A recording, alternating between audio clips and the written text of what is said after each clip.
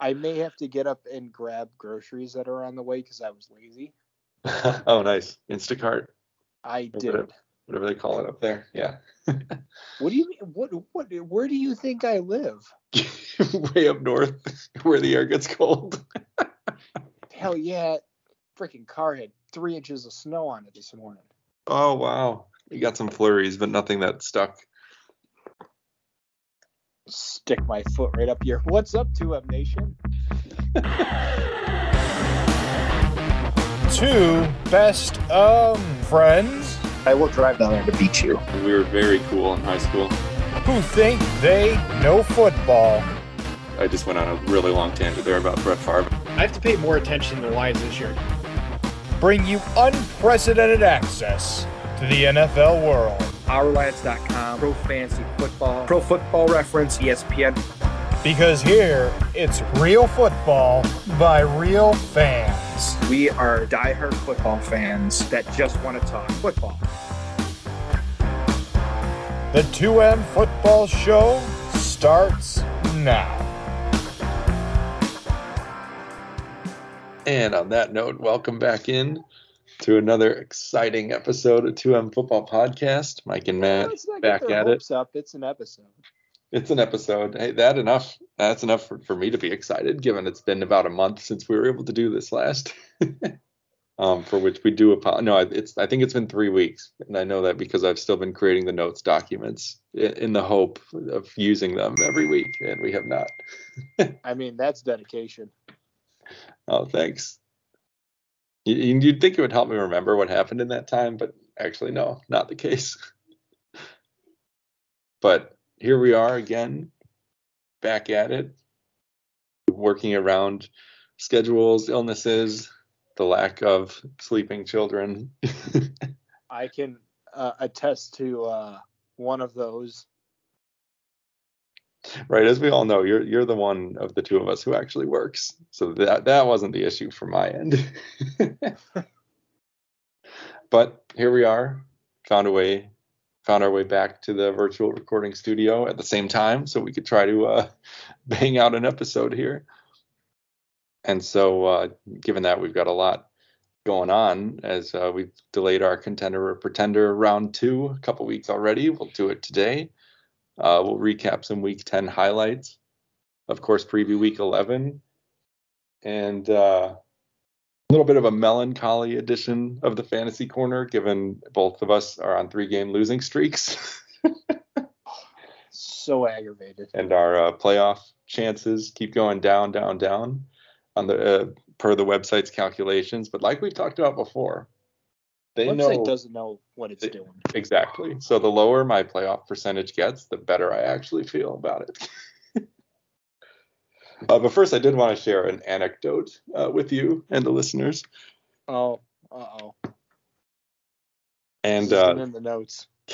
That's right. So you have no idea what I'm about to say here. And that was I never know what you're going to say, even when the notes are present. Actually, fair point.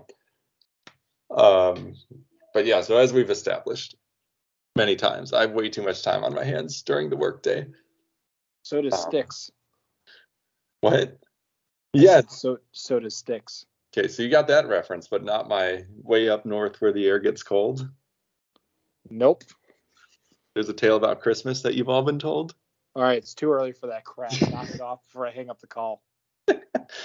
Just so you know, we already have our indoor decorations put up. Oh, so you're the reason we got snow up here. Hey, we're waiting till the day after Thanksgiving to put up the tree, at least. You know what? As much as Christmas is my favorite holiday, that is always respectable. That is a tradition that my family has done for years, where as part of the Thanksgiving festivities the day after, while everyone else is getting stampeded and beating each other over the head over the latest and greatest toy on Black Friday, yes, we would always put up our Christmas decorations. Oh, nice. I like that. I don't remember if we had a set date that we would do it, but I vividly recall and I'm still attached to, for this reason, the Muppets and John Denver Christmas album, because that's what we would always listen to on my parents' old record player. Or not record player, it was a CD player. Jesus. You're not that old, Mike. It wasn't that long ago. Everyone get out the 8 tracks. But anyway, back to my anecdote. So during the work hours, I'm always looking for new content to listen to, but I decided to take a trip down memory lane and listen to some old content, some content that we created back in the day, recorded directly onto a record, ironically. Just kidding. I was going to say, hold on. This isn't good if I was part of this because I can't remember.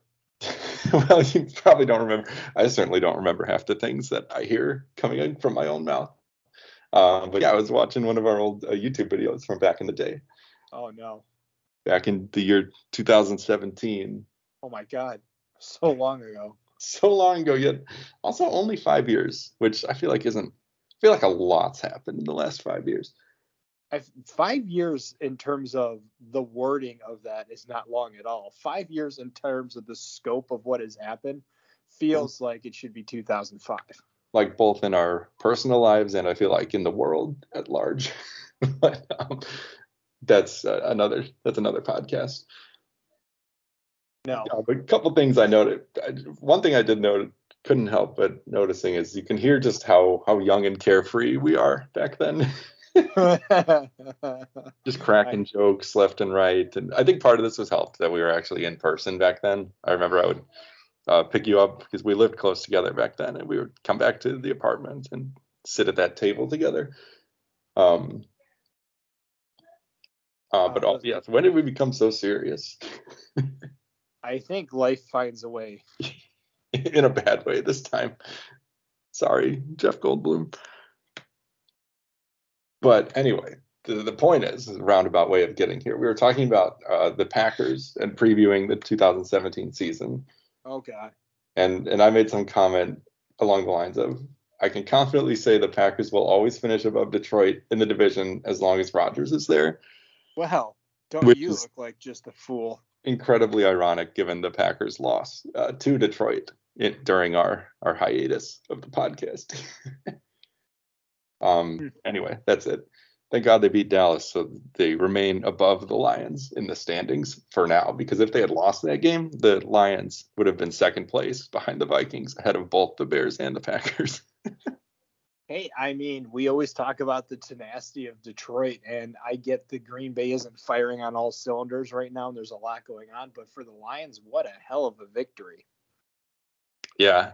It's got to feel good no matter, like, what you say, what you will, to take out somebody who's been like the reigning team in the NFC North for at least 5 years running. I was going to say about 20 years, but yeah. So. Yeah, definitely. But anyway, I just wanted to share that and try to bring some of that lighthearted energy back into my life. That was before responsibilities. Yeah, yep. It really was. So if you could get rid of all of our responsibilities, we might be like that again. Yeah, maybe one day. We can only aspire to it for now. And let's do so in our Week 10 recap, starting with some massive upsets, sending shockwaves around the league, most notably the Commanders taking down the previously unbeaten Eagles in a game that ended 32-21 thanks to a fluky last-second defensive touchdown on that stupid. Was it the defensive touchdown that was fluky, or was it the roughing the passer call? That was sort of a hilarious moment. Yes. To be fair, even though the knee was down, they did hit above the neck area. Right. So for context, the Commanders were trying to run out the clock. It was third down. They decided to do a passing play. Heineke sees defenders bearing down on him in the pocket, so he drops to a knee. When the quarterback does that, play is dead. But I forget which defender it was. Clearly tried to stop himself, but momentum carried him into the body of Heineke, and yeah, he knocked him down. He did hit him above the shoulder, and it was an accident, but it's probably still the right call. And that gave him a fresh set of downs, and a 15-yard penalty, which was essentially the end of the game.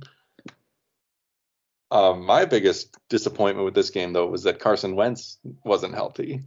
supposedly. This was going to be the ultimate revenge game, right? His original team, the Eagles, in Philly, but he looked ahead in the schedule all those weeks ago and faked an injury. And you know how I know it's fake? Oh, He's healthy now, magically, right after the Eagles game. Not that it matters. Ron Rivera is making the smart decision and keeping his butt on the bench.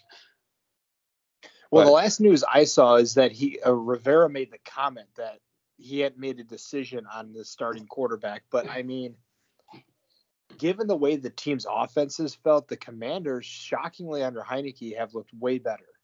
They have. There's an energy with them. I think they were 1-4 or something like that when Heinicke took over, and now they're 5-5. And yeah. Anyway, but there's no more undefeated teams in the league now after the surprising result.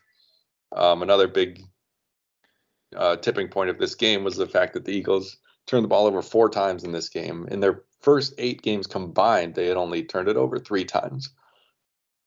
And that will lose you a game. A little bit. This whole NFC East is looking good, though. Which is funny because we always talk about that one year where they all finished under 500 and the 7-9 team won the division, got a playoff spot, and the division was a joke. But they look really strong in today's day and age. I wonder if the Eagles pull a Steelers from a couple of years ago where now they just go on a massive losing streak.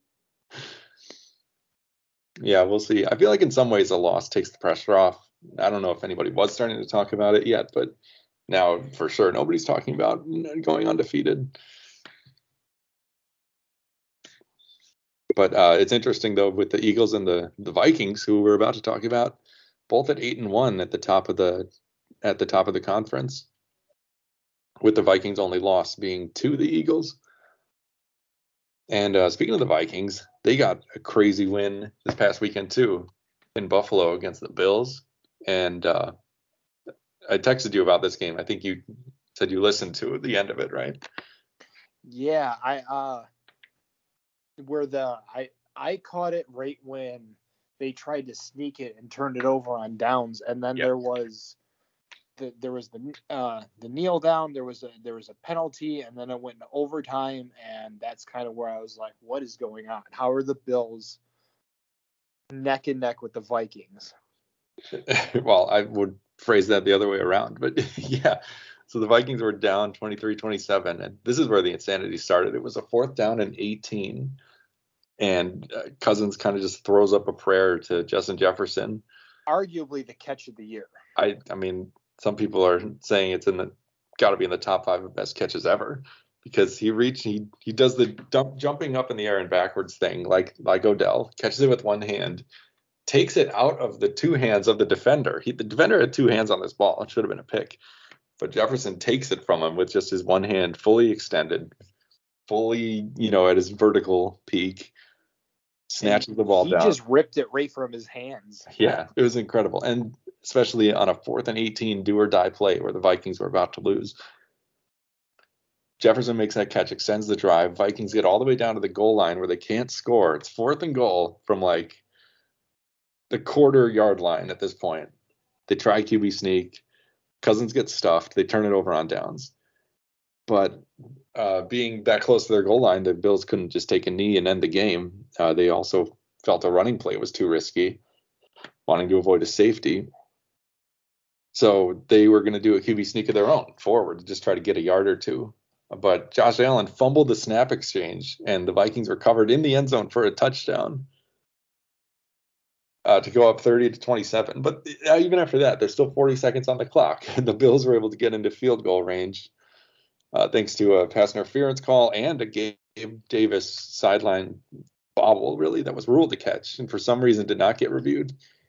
On replay, it was pretty clear that he did not maintain possession as he hit the ground, but play resumed in the moment.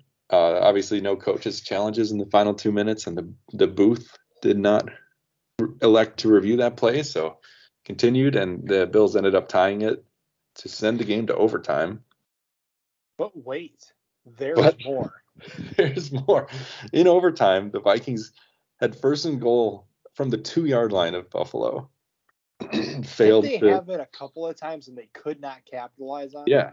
Yeah. First they tried a run play that lost 3 yards. I don't know what happened on the other plays. I forget. But the point is they couldn't score from first and goal at the 2.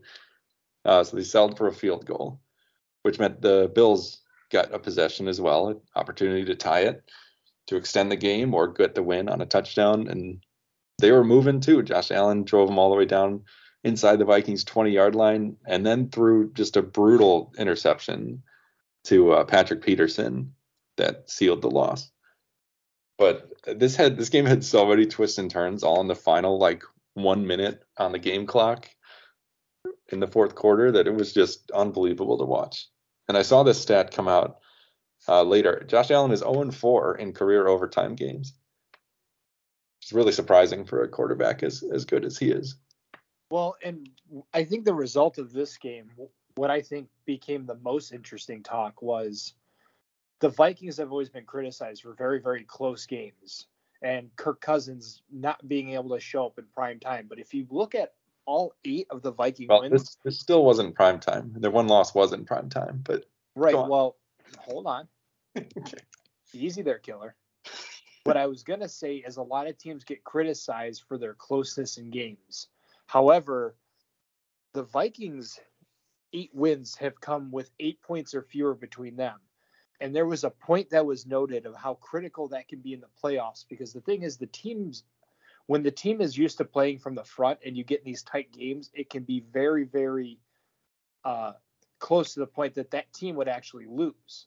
Right. But the Vikings have managed to pull the wins out of each one of these very tight games. And I think that is going to translate to very good chances in the postseason. Yeah, that's a great call. I just pulled up their schedule, and 7 of their 8 wins were by a single possession, 8 points or less. And they've won, 7 in a row now, which is just crazy. They are finding a way, so looking good. The only Great job, Kevin O'Connell. Yeah, got to be a Coach of the Year candidate. And the Packers beat the Cowboys, which was a big surprise. Barely. A surprise to be sure, but a welcome one. I got that one. As Sheev Palpatine would say. It was Mike McCarthy's return to Lambeau Field. He actually got a nice reception by the fans, I thought, and there was a big message on the board I saw, and Aaron Rodgers, big hug shared by him and Aaron Rodgers pregame.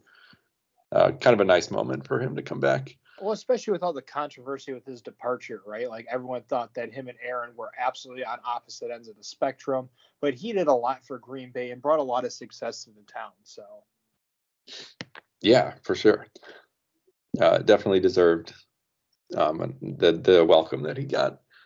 However, it was the Packers putting in a surprise offensive performance, by far their best of the year, thanks to rookie wide receiver Christian Watson. Watson with the hat trick. Yes. Excellent phrasing with the World Cup coming up. But you're welcome. He's been. I appreciate that. Thank you. That was a good one. Once in a while. What's the saying? Even a broken clock is right. Twice a day. Yep. There we go. But Watson, who they traded up to draft early in the second round this year, he's been in and out of the lineup all season due to various injuries, concussions, hamstrings, etc. But he was healthy for this one, and the focal point of Aaron Rodgers, targeting him deep multiple times. Do you remember that infamous play at the very first offensive snap of the season, week 1? Watson was wide open, breaking down the sideline. Rodgers hit him in the hands, and he dropped it. Well, he'll be trying to atone for that one for a while, but he did a lot to took a big step towards doing that in this game with his 3 touchdowns, 1 on a deep bomb, 1 at the goal line on a nice route, and 1 that he took in from 40 yards out. And those all it was required to keep pace with this Dallas offense. Packers defense has been, as disappointing as the whole team has been, the defense has been just as disappointing as the offense to me. Especially because that was supposed to be the strength this year, right, going with the loss of Devontae Adams and all that stuff. And it just, has not been up to par. I will say Amari Rogers needs to be benched. Actually, they just cut him. He's gone. Beautiful. Good call by you, though. Grew up of a freaking kick returner. Yes. So Packers, Watson's third touchdown tied the game with 2.5 minutes left in the fourth quarter. It would end up going to overtime. Defense did come up big, I will say, with the fourth down stop. Dallas was at the Packer 35. Fourth down play, elected to go for it rather than attempt the 52-yard field goal. And they got the stop, allowing the offense to march down the field, get into range, set up Crosby for the winner. A huge win for the Packers. You could argue a season-saving win. I mean, we'll see what they do now, but they snapped a 5-game losing streak. And, here we go. I included it here. Most importantly, saved themselves the humiliation of falling below the Lions in the division standings. Part of me would want to see that just to see how the fan base would react. What if I don't think it would last very long. Yeah. But just the subtlety there of like the potential was right there. Oh, and also fun fact, Surio, friend of the podcast, was at this game in person. Oh, what a jerk. And some nice pictures. Looked like he had great seats. Yeah, right. I'm like, where is our invite?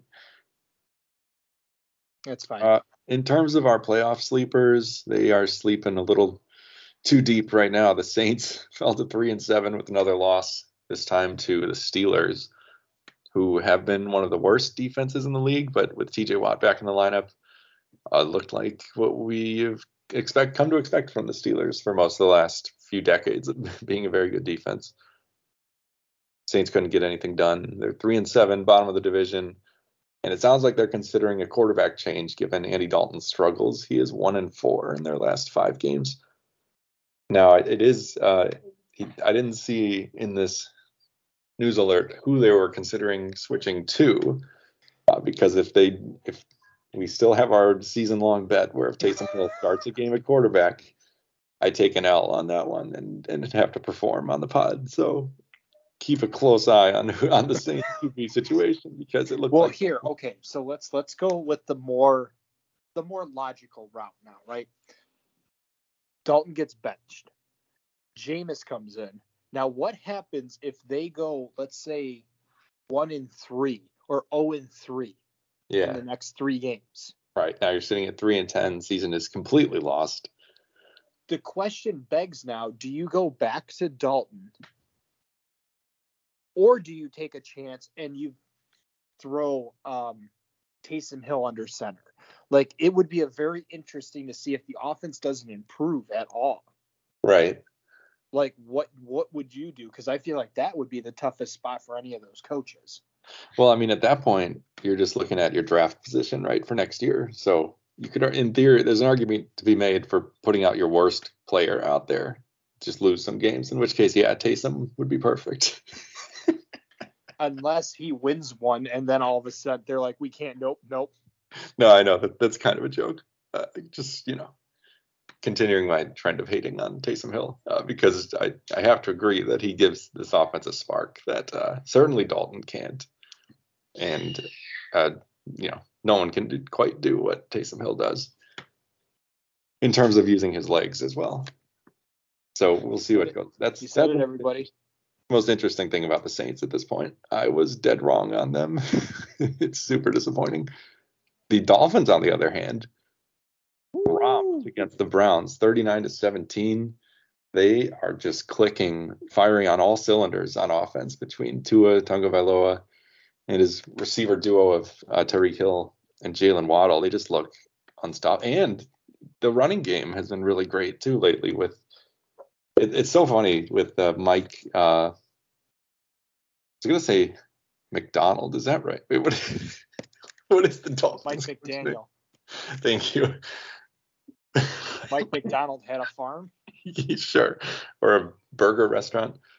Mike McDaniel coming over from, I think that's why I got confused. Coming over from, actually no, this still doesn't make sense. Anyway, he came over from the Niners, and they brought in all these ex-49ers players with like Raheem Mostert and more recently Jeff Wilson, and they're crushing it in this, running a very similar offensive scheme to what Shanahan does, although more quarterback centric in a way. They throw the ball. They're far more aggressive than San Francisco. I have seen so many comments and memes that Mike McDaniel has that sort of vibe of somebody who was playing Madden on Saturday and woke up on Sunday to find out he was coaching an NFL team.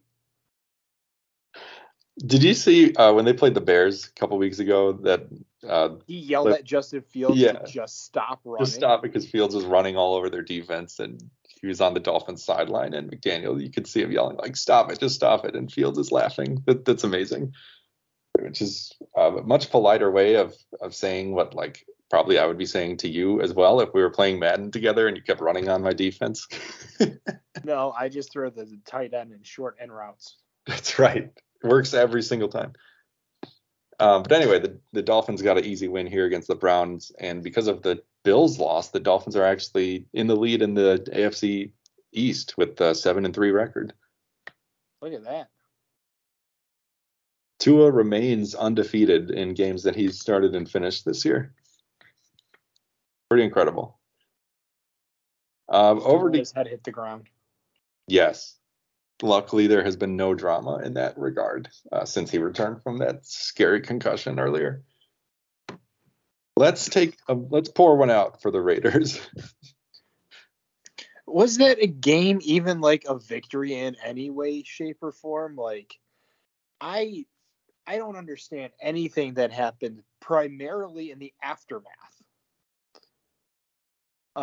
In between last week and this week, where Frank Reich was relieved. Yeah, the Colts are the more interesting team actually to talk about here. Frank Reich was relieved, which primarily due to issues on the offensive line. But what's incredible is they didn't even give him an opportunity to try to fix anything.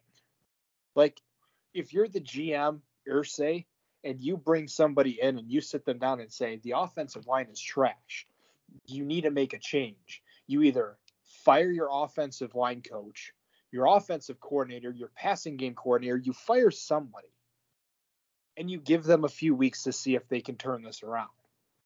I don't think firing Frank Reich was the best decision. I do think he's going to find another job by the end of the year. Carolina could use a coach. But it's interesting that they went with Jeff Saturday, and there was a lot of mixed views on this. Yeah. Simply because typically coaching in the NFL, you usually coach college, or you become some type of an assistant coach, then you become a coordinator, and then typically you move up to a head coach. He was none of these. Similar to what we talked about Dan Campbell in Detroit, like, although I guess he actually had been a tight end coach or something, but Saturday had even less experience than that coming in terms of coaching. Zero. He had zero.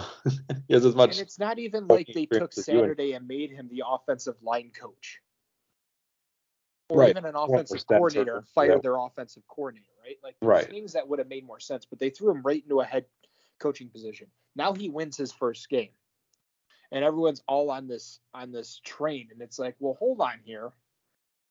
He's the interim head coach, but it's just very strange the way they did this.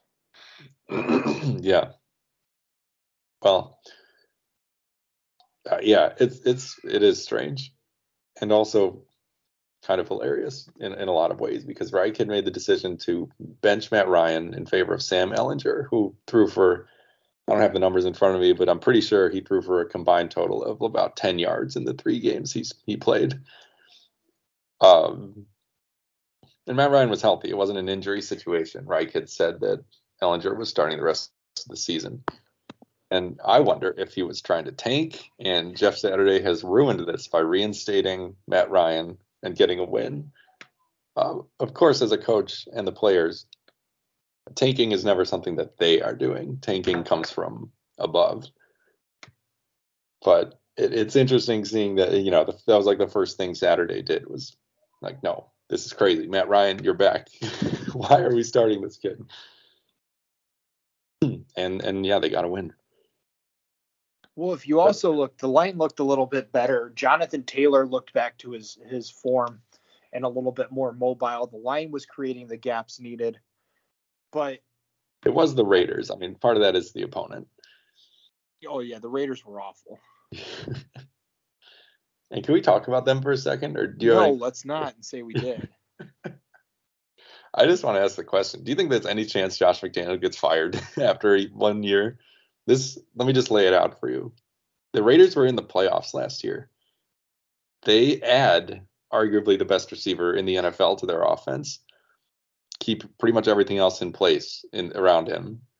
Now they're 2-7, and they just lost to the team that's head coached by someone with as much experience as you and me. I take offense to that.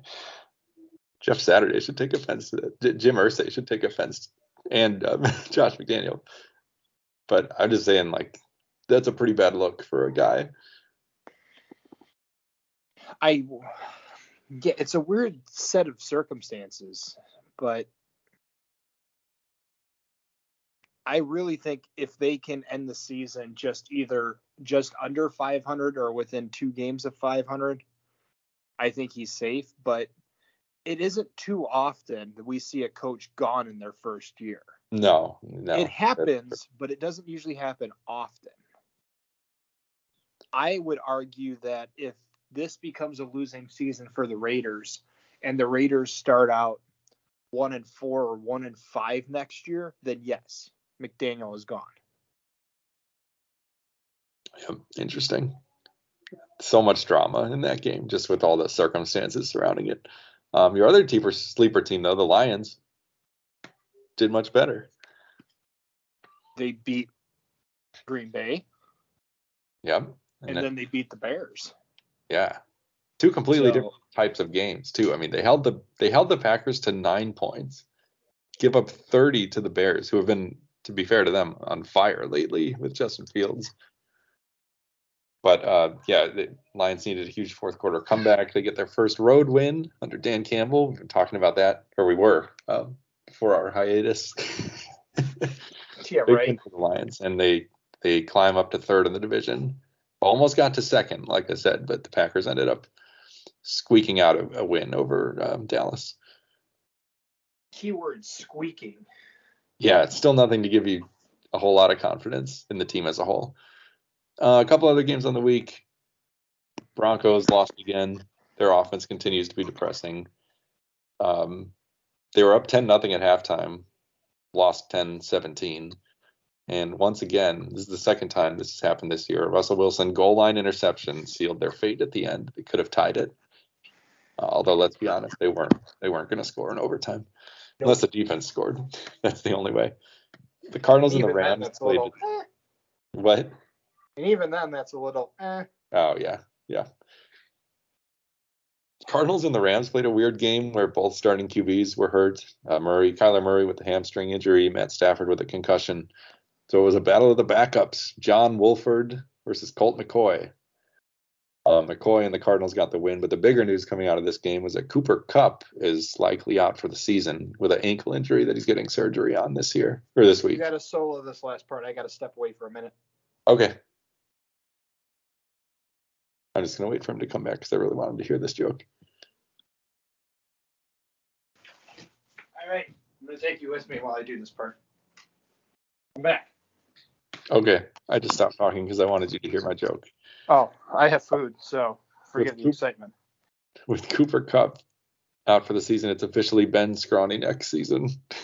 Oh, no, you did not. And then, Bucks beat the Seahawks. Whenever we think of Scrawny, I can just think of Mike Glennon, and in this case, it doesn't make any sense because Glennon is not a wide receiver. I mean, this one is purely based on name. I don't know if Mr. Skowronek really has a scrawny neck. Oh, I'm impressed. I was like, can you not actually pronounce his name? But then you said it, so the answer is you can pronounce it, but you will not use it. Well, I choose not to because I find this funnier. Just like didn't that happen by accident too? I think the first time I said it as a complete joke where I didn't actually know the guy's name, but I do know it. I just find I think this it was either in a text message or something. You're like, I don't know who this scrawny neck guy is. And I'm like, who? You're like, huh? Yeah.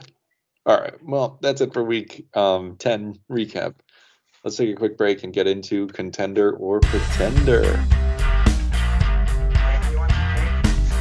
Yeah, what kind? And we're back. Wow, we're back. With another exciting edition of Contender or Pretender. We did this segment after week 4. We were going to do it after week 8. This is as good a time as any. After week 10. What happened? What happened? I don't know. Life happened, I guess. But now that the season is more than halfway over, we'll go through the standings and determine if we believe each team is a real playoff contender, and also answer the question of, is the current division leader the one who will win it in the end? Oh, this is a lot of pressure. I did not study for this test. We'll start. It's okay. I have no notes in this segment except for the teams and their records, which are hopefully. Oh, thank God. Oh, your laziness paid off again. We'll start in the NFC North, where the Vikings are the division leaders at 8-1. Packers a distant second at 4-6.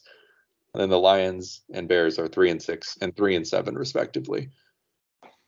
I mean, Vikings, like you said, they've been finding ways to win close games all year long, and that can be a little bit fluky, or it can be like a character trait. I think for sure at this point they're too far ahead for anyone else to win the division, and so by that, just based on that, they will be in the playoffs. Why do you sound like you're like by default that they are? Like, the Vikings are a good team this year. I'm still not sure I buy it 100%. Is that dumb? Maybe that's silly. Record at 8-1 tied. They would be the second seed simply because they lost to the Eagles. They would be the second seed in the NFC North, or in the NFC. I know. I realize that. Yep. They have won 7 of their 8 games by less than a few points. The only loss came in a primetime loss, which, say what you will about it, ever since that loss, they've been on fire. They have. Yep. And that's you're going to sit here and still not believe that the Vikings are legitimate. Hey, I said they're going to win the division, and they are a playoff contender. Is that not enough? I think it's just it's fine. I don't know why I got so fired up. I think it's just the bitterness of being a division rival. Because the Packers at 4-6, I can't say that they are a playoff contender. I want to believe. If they can string a few more wins together and get back to 500, then maybe. But at this point, I haven't seen enough to believe that'll happen. Yeah, I have to agree with you on this one. There's too many variables this year for Green Bay to make a deep push, let alone make it to the wild card at this point. I mean, this offense is not anything from what we've seen. That's all we're hoping for at this point is somehow grab the the last wild card spot. And obviously the Lions and Bears just know. So nope. Sorry, Green Bay. Yep, I have to agree at this point. The NFC South, very tight division. The Buccaneers are in first place now at 5-5. Falcons right behind them at 4-6. Then the Panthers and Saints bring up the rear at 3-7 each. So much crap for what I'm about to say. Oh no! Are you about to say something nice about the Falcons? It's not so much nice about the Falcons, but questionable about the Bucs. How does that make you feel? No, I agree with questioning the Bucs. Go ahead. The Bucs are kind of in the same boat, I think, as Green Bay. I'm not quite sure what to make of them. They have all the potential there to be dominant, and they're just not. Now, this would be where I would argue even more so. Well, they have even less of an excuse, because Brady's got all the same weapons and more that he's had the last couple of years. You kind of already went where I was going with that when you asked about Josh McDaniels and the Raiders. Like, Todd Bowles has even less of an excuse with the Bucs. Right, that's true. Because he was there in the prior years too, just as a different role. Now he's just the head coach. And this team is not the same team that was there the past few years. So this is where I would make an argument that what does coaching have to say about this? With that being said, it is Brady and it is the Bucs. However, I think it's going to be a battle between the Bucs and the Falcons. Because the Falcons were the division leaders just a couple weeks ago. Last week, I think they were, yeah. Now, just because you're the division leader doesn't mean you're going to make it very far in the playoffs, but that does get you a wild card spot at worst. Yeah. So yeah. I want to say based on that alone and the fact that the Panthers are a captainless ship, the Saints have a lot of stuff to figure out, which we kind of anticipated for the year. Michael Thomas is out. There's a quarterback carousel to try to figure out Drew Brees' replacement. I'm not surprised. I think their record should have been a little bit better, but I'm not surprised on their position. Well, the Saints, like the Packers, I would have thought could rely on defense and run game more, but their defense has been terrible. But that said, at 3-7, they're only 2 games back from the division leaders. Right, which is funny how records don't tell necessarily the full story. Yeah.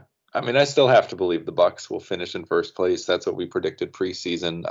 As badly as they played, I don't think any of these other teams have showed enough to say that they're going to overtake them. I think the Bucs will finish in the division, but I have to go with the fact that I think the Bucs and the Falcons are contenders.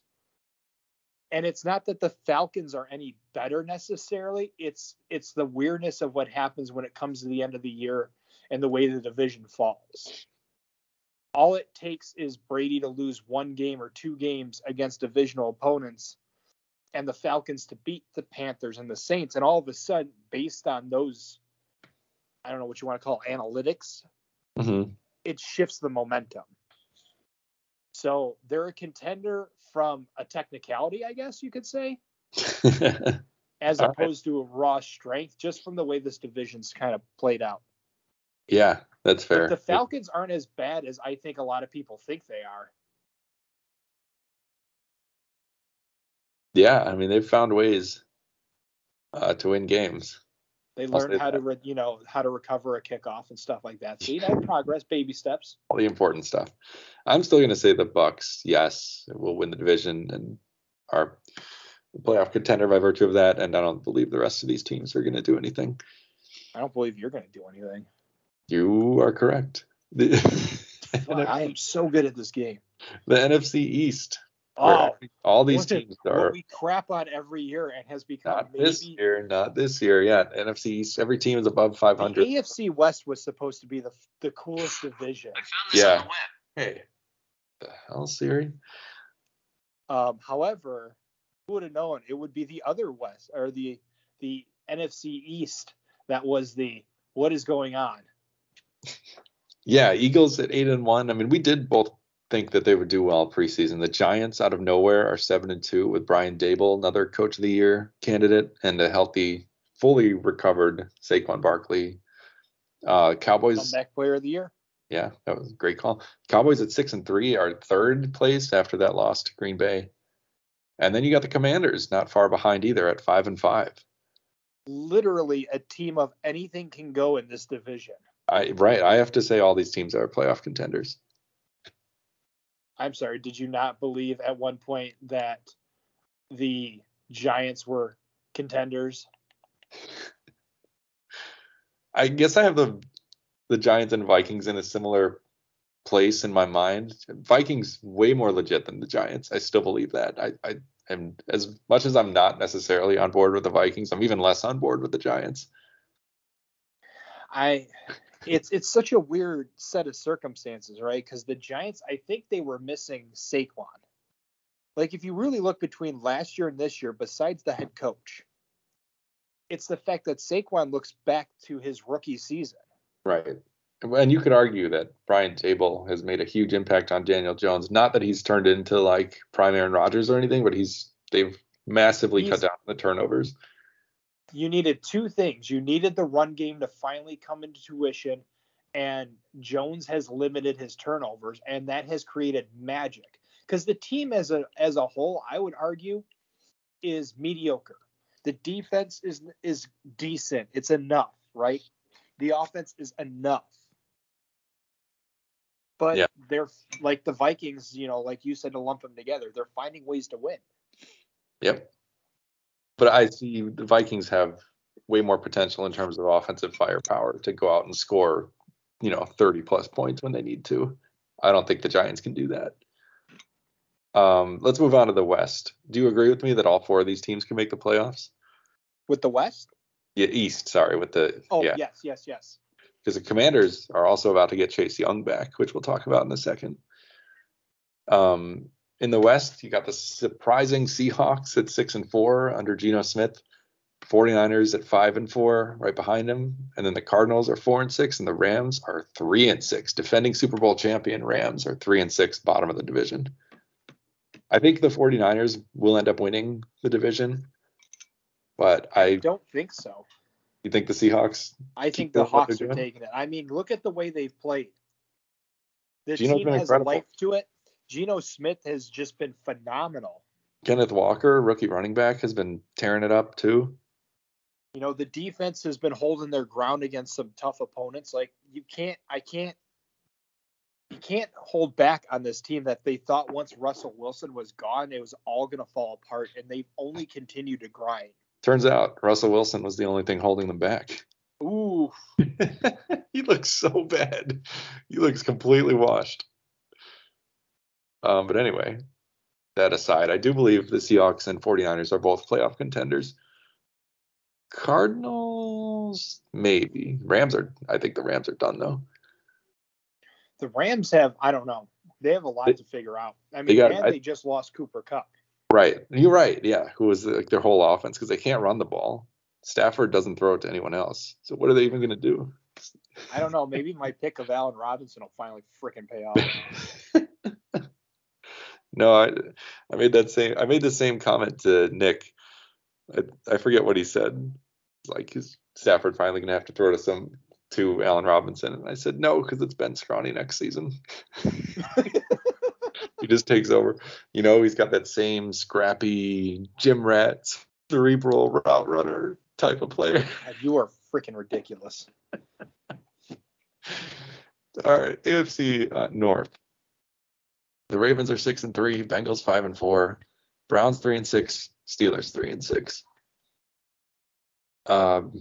Been pretty impressed with what the Ravens have been able to do, especially on offense, given all the injuries. They've lost J.K. Dobbins again. They lost their top receiver, Rashad Bateman, and what was already an incredibly thin receiving core. So it's been impressive what they've been able to do, given all that. Oh, one thing we also haven't talked since the trade deadline. They brought in Roquan Smith from the Bears, which I love that for them. But they're in first place. Bengals right behind them and had been steadily improving after a slow start. I think the Steelers are done. They're just seeing what Kenny Pickett can do. The Browns treading water until Deshaun Watson is unsuspended, but that's not till week 13. And it could be all over for them by then. So I think the Browns are out of it. Ravens and Bengals are contenders. Agreed. Who do you think wins it, though? I think Cincinnati comes back. Cincinnati has shown the most improvement and most consistent improvement. Because remember, weeks 1 and 2, Burrow was on the ground more than the ball was in the air, and everybody panicked. Right. And everyone said, what the hell? They adjusted and addressed the issues on offensive line. Or not, apparently. But eventually that unit came together, and the Bengals have been on fire. Burrow looks great. Joe Mixon's been running all over the place. That's true. They have the 2-attack strategy going on. Didn't Mixon have the Ravens just lost Rashad Bateman, so their wide receiving core is even more damaged. Well, don't worry, though. Did you see who they signed a few weeks ago? No. Deshaun Jackson. Oh, yeah, they're fine. Never mind. They're Ravens fine. In the Super Bowl. Going to get at least one deep route out of him before he tears a hammy again. The Bengals, though, they need to get Jamar Chase back because he was on fire, and my fantasy team desperately needs him back. That's the real reason I'm saying that. I agree. I think we both picked the Bengals to win the division preseason. They're only a game behind. I still think they are a more complete team than the Ravens. Agreed. All right. AFC South. Titans 6-3. Colts 4-5-1. Jaguars 3-7. Texans 1-7-1. By default here, just because the rest of these teams. Didn't I pick the Titans this year too? I forget. One of us probably. I'm always wrong, so probably you picked the Titans. It's just we always flip-flop. And I'm always wrong. Yeah. I think the Titans will win it. I don't think anyone else is good. Not unless this Jeff Saturday thing takes off and the Colts freaking win 5 in a row. I don't put much stock into one victory, given it was the Raiders, and every coach wins their first game. Doesn't matter how bad the team is. Like 95% foolproof.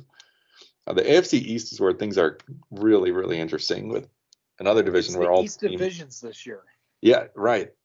Also a division where all the teams are above 500. The Dolphins first place right now at 7-3, half a game above the Bills and the Jets, who are both 6-3. And then you got the Patriots at 5-4. I think the Bills do come out on top ultimately, but I think all these. I don't think the Jets are real contenders, though. What? I just can't see it. They're making it to the wild card. They're going to get their rears handed to them. All right. What about the Patriots? You know, I'm going to say no, but you can't say that without any sort of confidence, because it goes back to one simple fact. It's Bill Belichick. Right. But right. I don't think they make the postseason this year. If you look at the AFC as a whole, there's a lot of competition here. Oh, yeah. Just like last year. A lot of good. So while you don't have an entire division like you do in the AFC, this is as close as you're going to get. But between the Dolphins and Bills on top, mm-hmm. You know, the Chiefs, maybe the Chargers, that's an interesting situation. The Ravens, Bengals, and Titans, that leaves a little bit of wiggle room if the Jets can stay ahead of the Chargers to squeeze in. Or if New England can pull ahead of the Chargers to potentially squeeze in. I know I've said this before, but now that there's 7 teams from each conference in the playoffs, it's possible for all 4 teams in a single division to get in. Yep.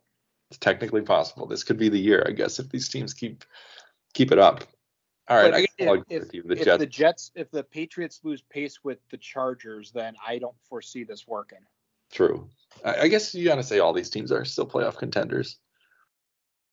Fine. We'll check back in a few more weeks. And then in the West, stupid. Like you just alluded to, the Chiefs sit on top at 7-2, Chargers 5-4, Broncos are dead to me, and Raiders are 2-7. I only care so much because, as you know, I have Russell Wilson and Cortland Sutton on my fantasy team, and they've both been hot garbage. Not even hot garbage; they've both been cold garbage, which is even worse. You remember when we made fun of people for drafting Daniel Jones? We're like, "Oh, look at this nerd." Guarantee you, he's got more fantasy points than Russell Wilson this year. I have more fantasy points than Russell Wilson. I mean, the Chiefs look great. They haven't missed a step since trading away Tyreek Hill.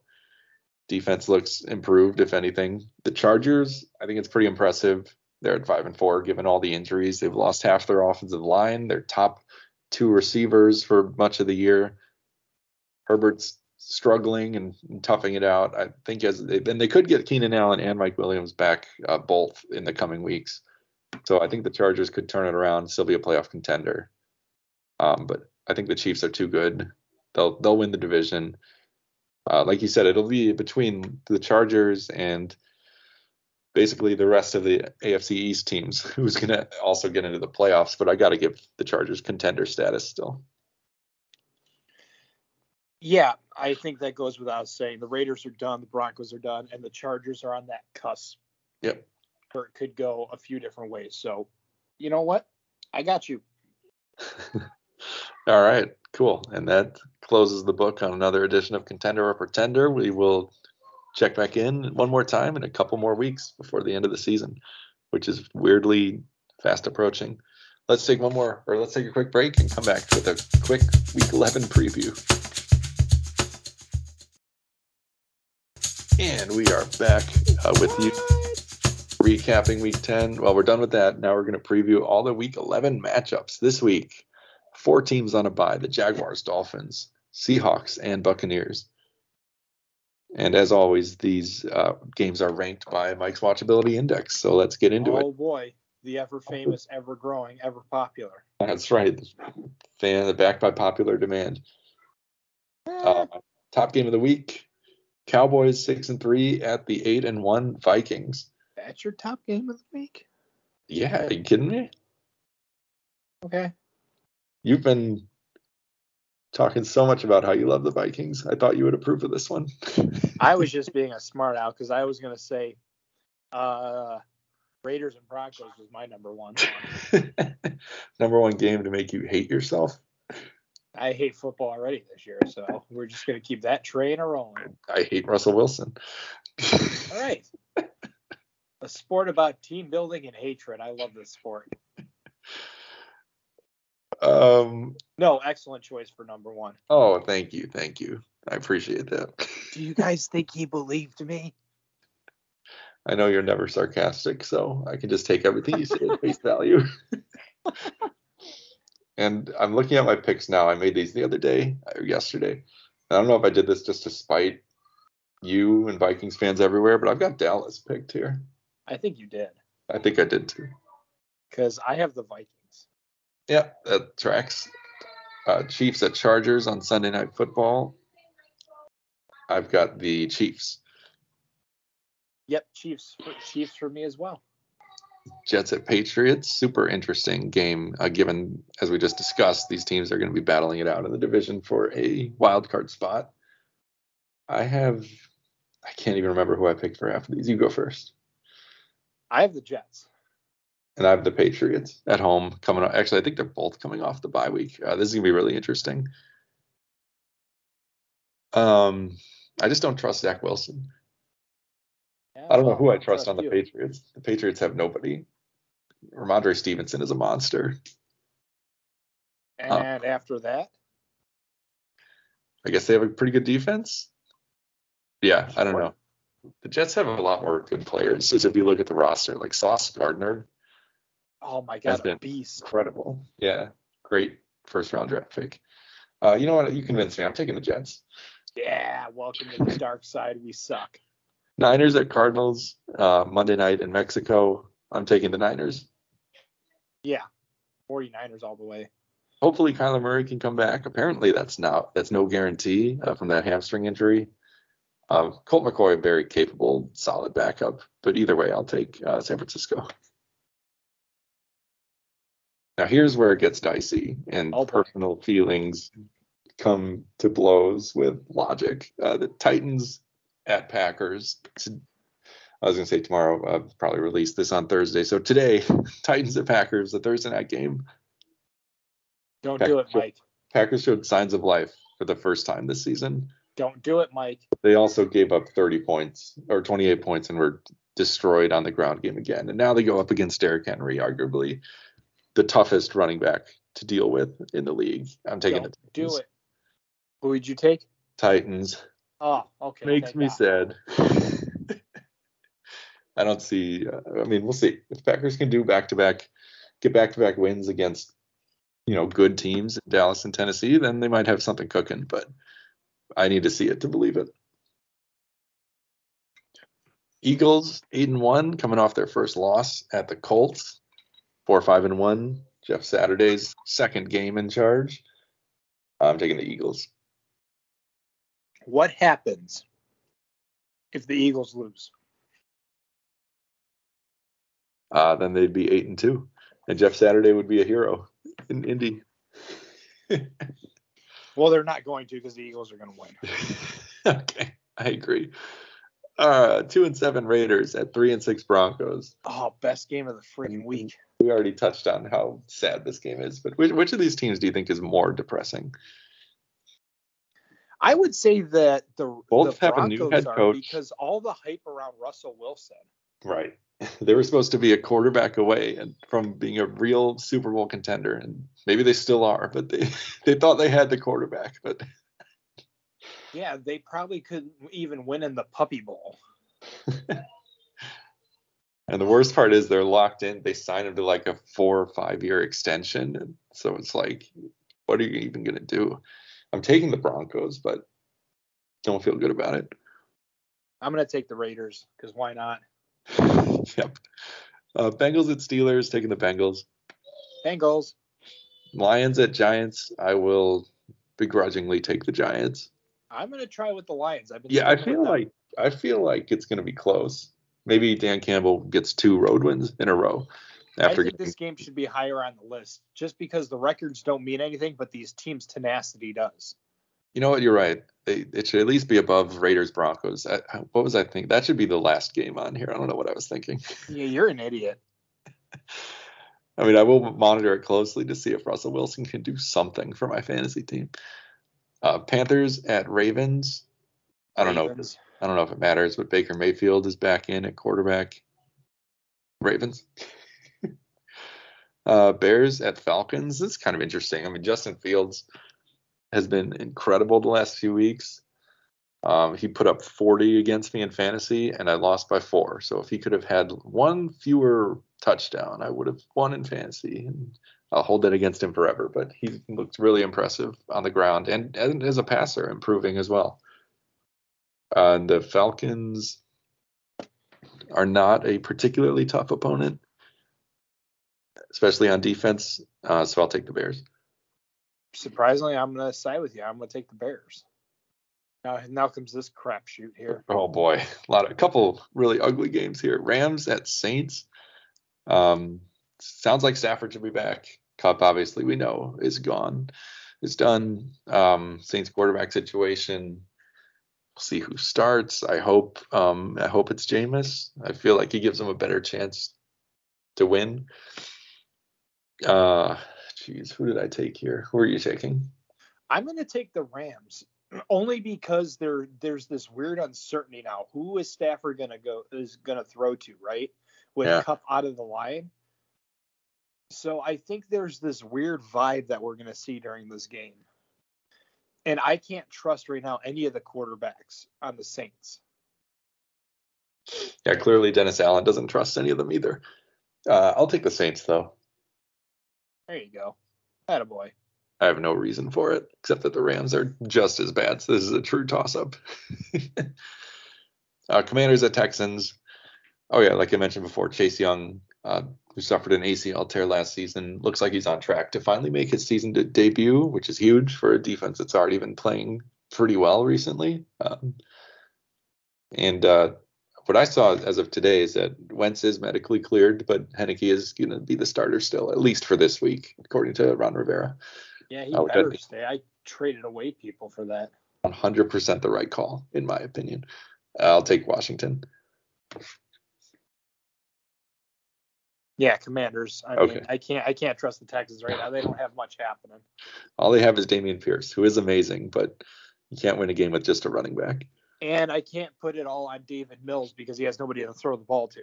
Right. I mean, you got Brandon Cooks basically refusing to play. I mean, I know he was out there last week, but he was very disappointed he didn't get traded. As was I as a fantasy owner in a dynasty league. He has no value on the Texans. But anyway, that's another story. The last game I got here is Browns at Bills. This game gets a lot more interesting. Pathetic. Your ranking sucks. I want this on record. You put Raiders, Broncos, Bears, Falcons, Rams, and Saints all above this game. Yeah, I'm questioning some things right now. Yeah, you should be.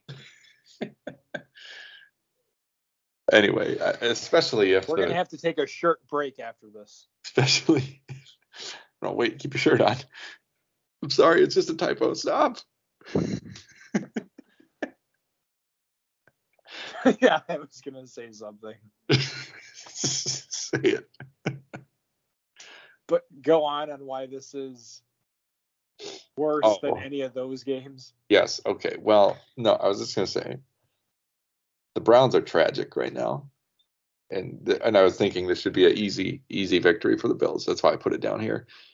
But the weather forecast currently calls for snowfall during the game, which would immediately shoot it all the way up to the top, probably, because there's something special about watching a snow football game.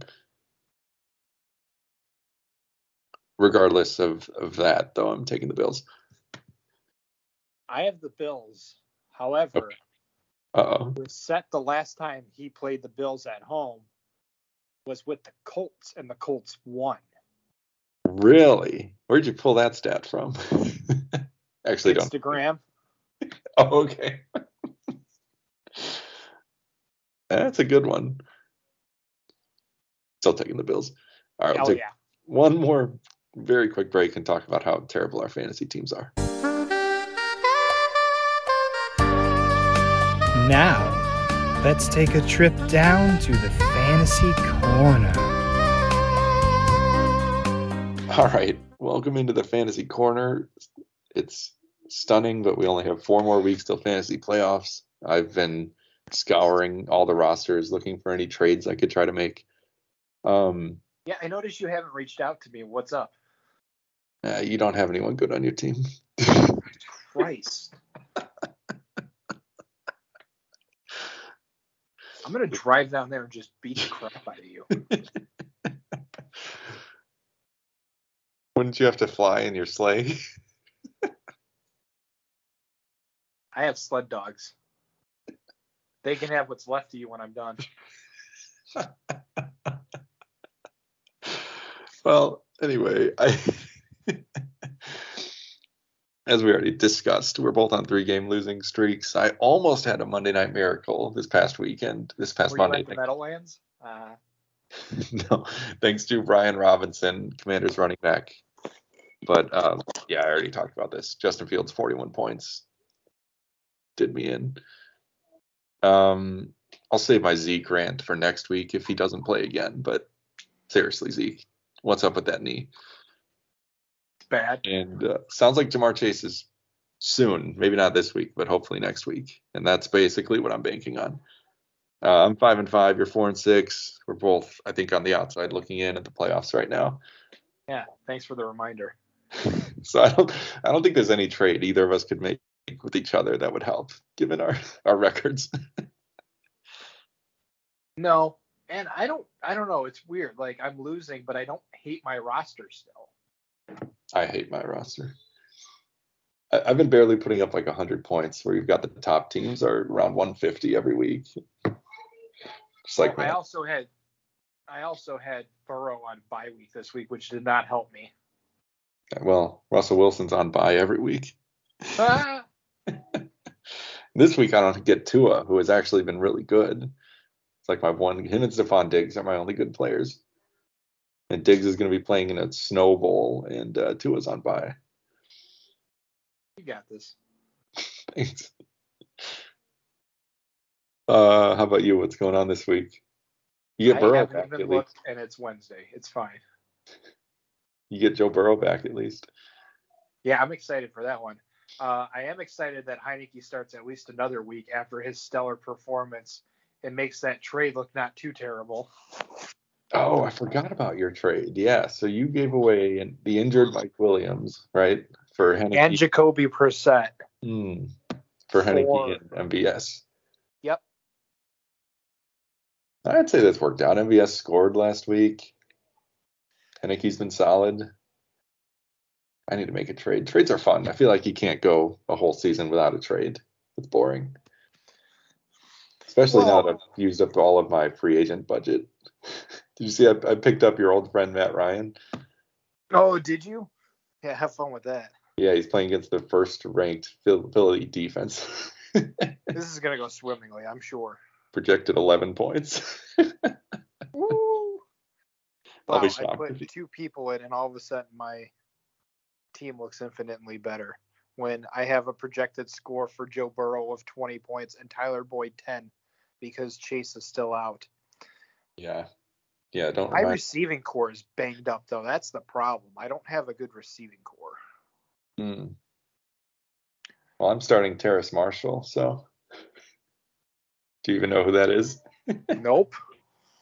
Neither does PJ Walker. Excellent. Watch. He'll put out like 5,000 points because that's what happens. That'd be great. Please. All right, Matt, I can hear the kids getting antsy in the other room, so I think we got to cut this a little short. We covered everything we had to, though. It was great to get back with you again. I've missed our talks. And well, I hope your night ends swimmingly and everybody gets to sleep early. Same to you. I will be going to bed momentarily. That must be nice to be in full control. You get to decide when you go to bed. Sometimes. I can only dream of when that's the case again. When they're old enough to play video games, like, sure, you want to stay up late? I don't care. I'm going to bed. Right. All right. Thanks for taking the time. Good to chat with you, and put my notes to use for a change. All this anger I've been harboring internally towards Russell Wilson and others, finally get to let it out. It's very cathartic. I feel great. Good. I'm glad. That's all I hope for each week. Thank you. And hopefully we can do it again next week, but no promises. See you later. Fingers crossed. Yes. And enjoy the World Cup. We'll check in on Team USA whenever we're back. Go Manchester United. Did I do that right? Well, Matt, Manchester United are a club team in the English Premier League who have players on their team from all around the world. Bye. Thank you for listening to the 2M Football Podcast with Matt and Mike. Don't forget to follow us at our social media, both Twitter and Instagram. Look for our photo at 2M Football Show. If you like what you heard, please tell your friends, family, and others who may be interested in listening to all of our shenanigans. And remember, we will see you next week on the Gridiron.